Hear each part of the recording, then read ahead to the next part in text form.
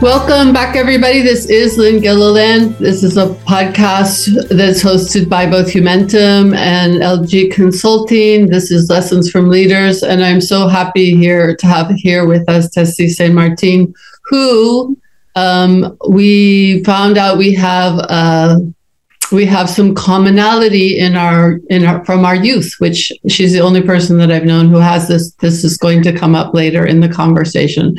So welcome, Tessie. Lynn, thank you. It's a pleasure to be here and have this opportunity. So let's just jump in now that I gave that little teaser. So just talk about how you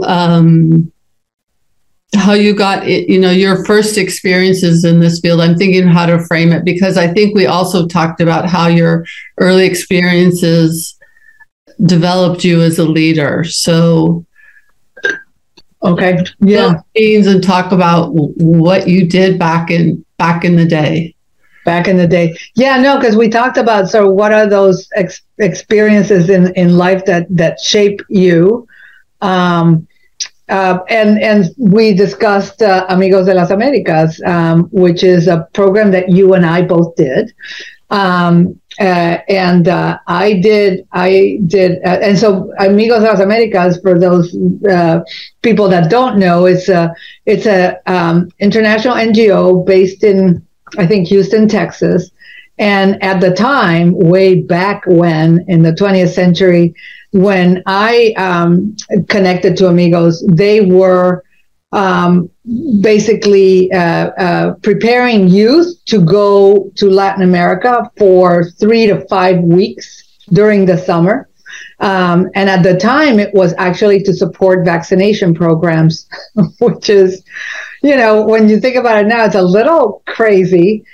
Today, Amigos continues, and they're doing terrific work, but it's around community development. So they're no longer vaccinating. But when I was, when I got engaged with them, and it's really a very interesting thing, because you learn a lot about, the areas where you're going. And obviously at the time also, you learn about sort of vaccination, but you also end up learning a lot about yourself. I was at the time, and I was in high school. I think I was a sophomore in high school, and I got sent to Paraguay for 5 weeks. And the irony, of course, is that, I'm fluent in Spanish, and I was sent to the one place where I couldn't use it, because they mostly speak Guarani there. So I had an interpreter the whole time, and I was sent to vaccinate children against the measles. I had a partner from another part of the country, from Marin County. And so the two of us spent 5 weeks in rural areas in Paraguay. And then I came back the following 2 years as in a staff or management position. When I was a junior, I ran a vaccination. I was responsible for running a vaccination program in a large city in Honduras, in La Ceiba. And then the following year, I was running the vaccination program in all of Western Honduras. And it's all to say that, like I said, that showed that, well, first of all, I have never looked back in terms of wanting to do anything else. I was hooked on the idea of making a difference, and helping, and working with others in other countries, be able to create opportunities, for themselves to improve their own lives. In this case, it was through vaccinations, and public health, but the international development bug had bitten me, and it never let go. So I never really thought of doing anything else. Because you had asked me how I kind of ended up in international development, and my view is I never wanted to do anything else. And everything that I've done in my career has been different things, and it's international development from different perspectives. I guess the other thing that I got from my experience with Amigos, and I'm sure, Lynn, that you had it as well. It was a transformative experience for me.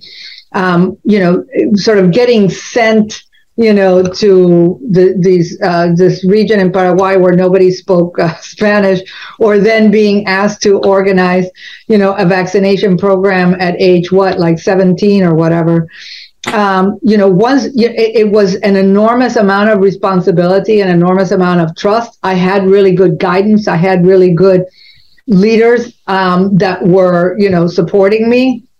But, you come out from that experience thinking you can do anything. Mm-hmm. And with a sense of self-confidence, not overconfidence, but a sense that, I've been thrown into a very tough situation and I figured it out. And so you learn a lot about yourself, and how to operate in different situations, how to make decisions, how to communicate with others, how to lead others. I love that story, and on several levels, partially because it's in my own story. I was in Guatemala, I was in Alta Verapaz. I didn't speak Spanish, so nobody could help me. And we were vaccinated. There's nobody to translate. And we were vaccinating children against tuberculosis, which, now, again. That's a tough vaccine to give, by the way. Yeah. So intradermal. Yeah, that's well done. I think when I'm listening to what comes up for me, which I don't think I valued enough, is it teaches you can do hard things. You can do scary things. You can do things that you had no inclination that you were capable of. And I like that for youth, for anyone. And then it's such a great ground to stand on as you go forward. And I'm guessing that has been the case for you. Yeah. Absolutely. Because I didn't have a course in management before I was given a team of 7 people, some of them older than me, by the way, to lead. And then the following year, a team of like 30 with, I don't know how many volunteers there were, but like 50 or 60, and I was like in charge. I didn't have a manual. But like I said, I had sort of good bosses, people that you could ask questions, and good colleagues, right? And that's also, I think you learn, what instincts you can trust, right. And so on. A lot of leadership lessons, I have to say. I was just saying, good bosses, good colleagues. That's still the same recipe. 100%, right? Yeah. That's still the same recipe. So I like that also. I love that you have that. And shout out to Amigos de las Americas. Everybody look them up. Get your kids on them yourself. Yes. If you have kids, or if you're listening to this, you go. So Tessie, just shifting gears, we in my firm, we've been doing the 2023, we've been doing interviews about predictions for 2023. And I think I might have mentioned this to you. It's been a bit rough hearing people's predictions for next year. Mm-hmm. Mostly they're very, very challenging. And so you and I were also talking about how, the humanitarian and development sector, how does it need to be today and in the future? And how does one need to lead now? And you were saying to me, if I can quote you back to yourself, the 20th century construct or notion of what development assistance is no longer applies. We are operated in settings where we were not created to operate. I wonder if you could speak to that, unpack that. I found that to be very useful in my own thinking. All right. Yeah, no, thanks, Lynn. And by the way, before I answer that question, just to let me just address that comment about people feel that they're in challenging times, and I get that, and I think that they are. But by the way, in terms of, transformative experiences, let's all consider what we've all been through. Right. Since March of 2020. Only because, we, of course, you don't want, you need to look forward. You don't want to look back. But the fact of the matter is, if we all think back to sort of our own worlds in March of 2020, and just the very challenging and very fast-paced pivot we all had to do, right? In terms of reimagining how we did business and what our own business models were when everything literally shut down, and what we all as leaders had to do to keep our organizations going. I think collectively we've been through a lot, and the fact that, by and large, we've all emerged on the other side of it, for better, for worse, with a lot of challenges still left. But, kudos to this community for adapting and adjusting and everything that we have done collectively to really rethink, how we do business. Let me just hold you right there, because I want to affirm that also. Like, again, the subtext is we can do hard things. That was incredible. Yeah. That was, whatever's ahead of us, it's not going to be that huge pivot from in 1 week, which is more or less what happened. So I like that. Again, we're grounding in we can do hard things. We've done hard things. We've been successful. So thank you for that.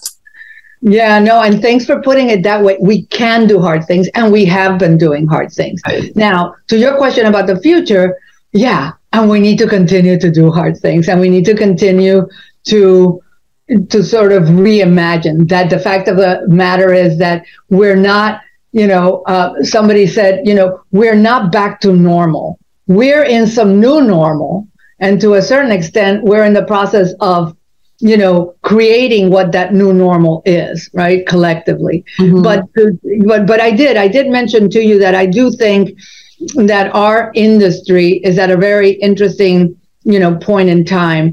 And my observation was that, yes, that by and large, certainly organizations like mine, right, like FHI 360, we've been around for more than 50 years.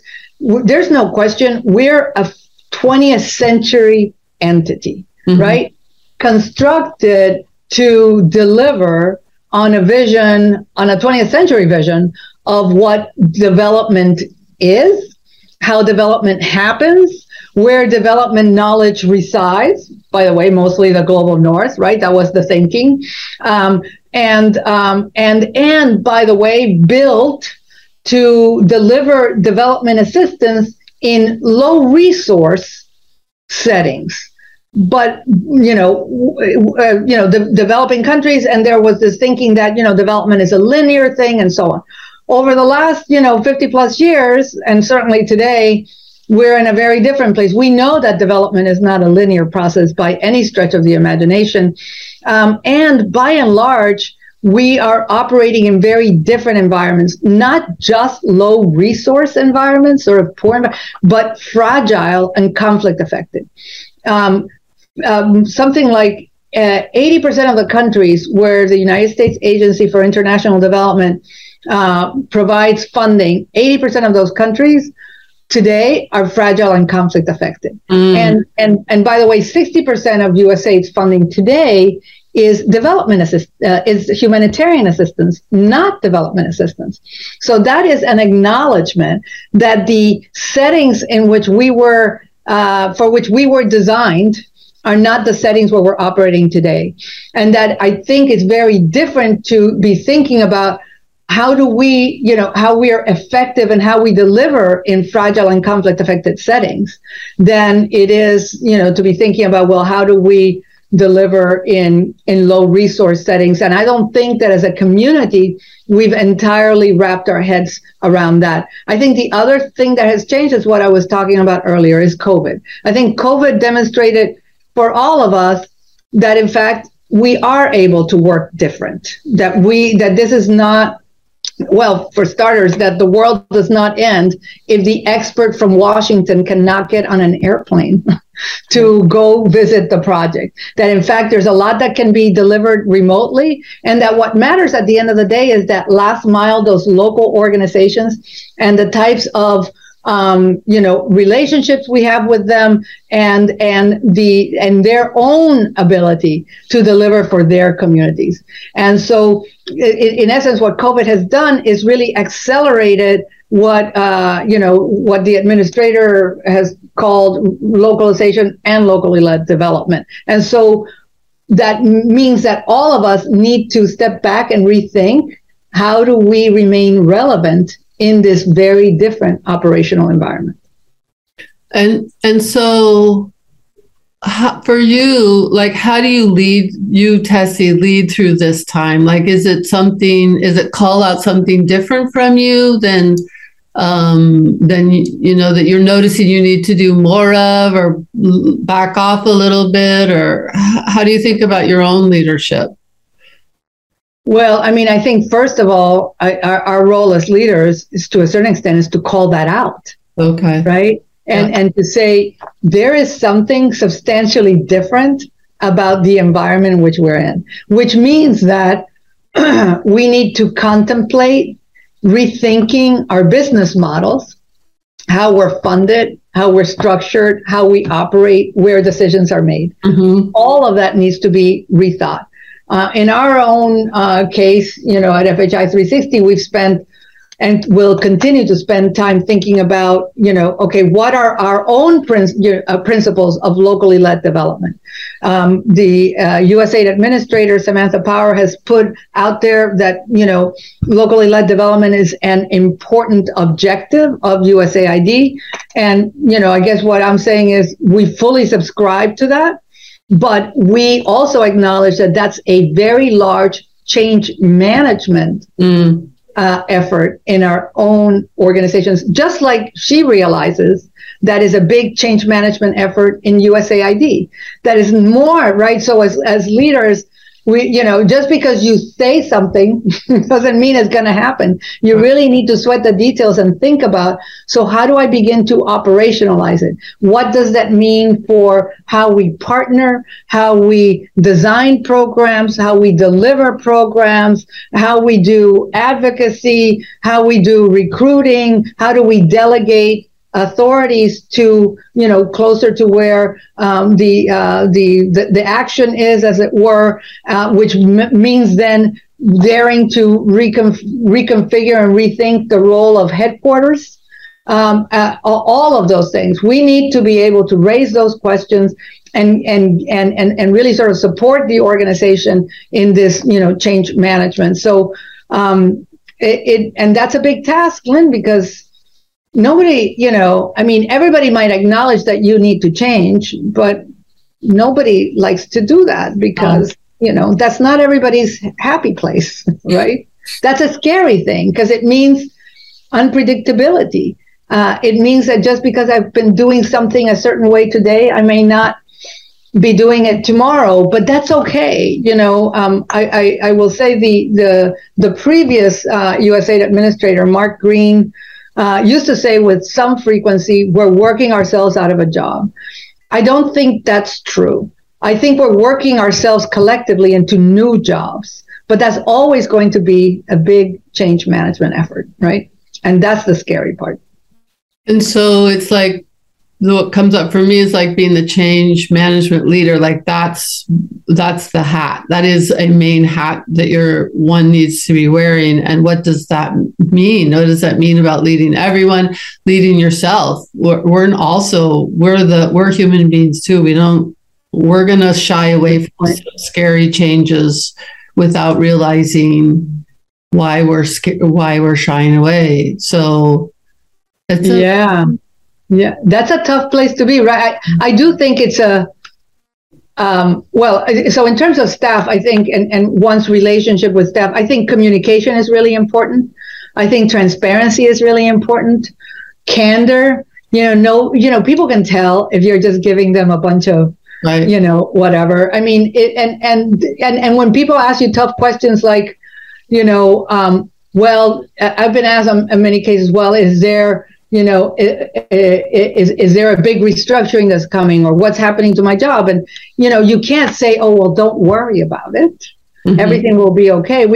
But what we can say is we're going to have a process. We're going to discuss it. The process is going to be clear, for everyone, and we're going to move forward together. But you can't be providing false assurances, because people will see through that, and then you will lose trust. And trust in this effort is I think is hugely important. I think the other thing that you mentioned is also really important. I mean, as CEOs, and and you and I know it. I mean, it's a very lonely position. Who do you talk to about your own set of insecurities and uncertainties? We all get up in the middle of the night going, is this going to work out? Or did I get it right? What did I miss? That's the job. And who do you talk to about this? Not your board necessarily. Those are your bosses. Right. And and not your team either. That's why actually these spaces like the ones that you're helping to create, for senior leaders, for CEOs, is important, because part of the message here, I think, is you're not alone, and whatever you're going through, somebody else is either grappling with the same thing or has grappled with it. And that doesn't mean that they have the answer, but it gives you ideas. And mostly it gives you the self-confidence to sort of step back and say, back to your first phrase, yeah, we can do hard things. Mm-hmm. I like that. It's both reaffirming we can do hard things, you can do hard things, and checking yourself, like, am I going crazy here? Right. And the third thing that I hope for is that people are able to, it's scary to identify those insecure places and name them, but that's the only way that we find out if we're going crazy or not. Is to say, I'm not sure that I might be pulling back on this because it's too risky, or I'm afraid I'll get mud on my face, or is it too risky? And then you get feedback. But so people need to have that courage to be vulnerable with peers. I wish that for everyone. Yeah, really well said. And I think the other thing that you need is to make sure, we were talking about sort of good bosses and good good peers, good colleagues. The other thing that's a danger in the CEO position is it's a bubble, isn't it? Yeah. And, you have a lot of people going, hey, way to go. That was brilliant. But what you need are also people that say, boy, that was not well thought out, or have you thought about this, or I wouldn't do it this way. So people that, that are, sort of self-confident enough, and with whom you have an open enough relationship that they can tell you things that you don't want to hear. And you have to be willing to invite that in. Mm.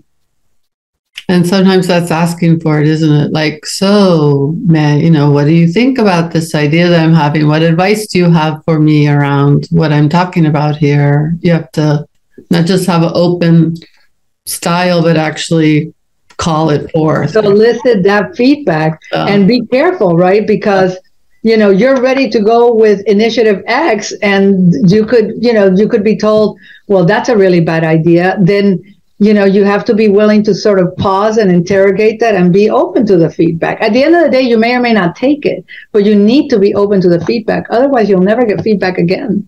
No, that's for sure. I love the word interrogate too. And that's hard to do. Like, I know all of this in theory, but when it's me, I'm like, it's true. I just want to normalize that for everyone also. Yeah. Thank you, Lynn. Yeah. Even though I may smile on the outside. Tessie, any other, we'll need to start wrapping up. Anything else that you have top of mind you wanted to share, to talk about leadership in our sector? I guess, no, I mean, only to say, so we've been talking about sort of the scary parts and so on, but it's exciting as well, right? I mean, I for one, as scary as the moment is, and it is, right? But it's also really exciting because we have an opportunity to really rethink what our own organizations and what this industry can be and needs to be to meet the moment. And and at times it can seem that the set of almost overwhelming number of competing and interlocking crises is almost like out of control. But that means that we have an enormous opportunity to continue to make a difference. But we need to be willing to rethink how we do that. I love that. What I love about that is flipping it from this is a scary time to, wow, look at this great opportunity that we have. If the house is going to burn down, I don't know if that's the right metaphor. What do we want? Maybe. Hopefully not. I just like that metaphor though. Let's burn the house down. But if the house is getting a little not fit for purpose anymore, we need to readjust the house. What do we want it to look like? Let's do that. So I love that reframing that you just gave us. Well, and if I may, just another minute, because it's, because I don't think we're in a burning house or in a burning platform, right? This is not sort of an immediate threat, but that's what makes it both a good thing, but also a challenge, because it's easier to change when you're on a burning platform. Right. And we're not quite there yet, but if we want to avoid being in burning platforms, we need to start changing now and getting people sort of motivated, excited, and visualizing what that can be in an environment where the threat is not tomorrow, but in some future time. That is part of the challenge of leadership today, I think. And I'm glad that we got there, because that is a nuance. And then we're talking about being proactive. And it's so with so many challenges, it's easy to just always be reactive. And so you're talking about taking time, thinking about it, and then working with people to why we have to do this now when there's some other things that seem more pressing. I think that's very important. Yeah. Tessie, I could do this with you every week. Thank you so much for coming on, for sharing with us, for talking about your thinking, for being so forthright and yourself, showing your authenticity. So thank you for that. Thank you, Lynn. This has been great. Really appreciate it. Great. Thanks, everyone. We'll see you in the next one.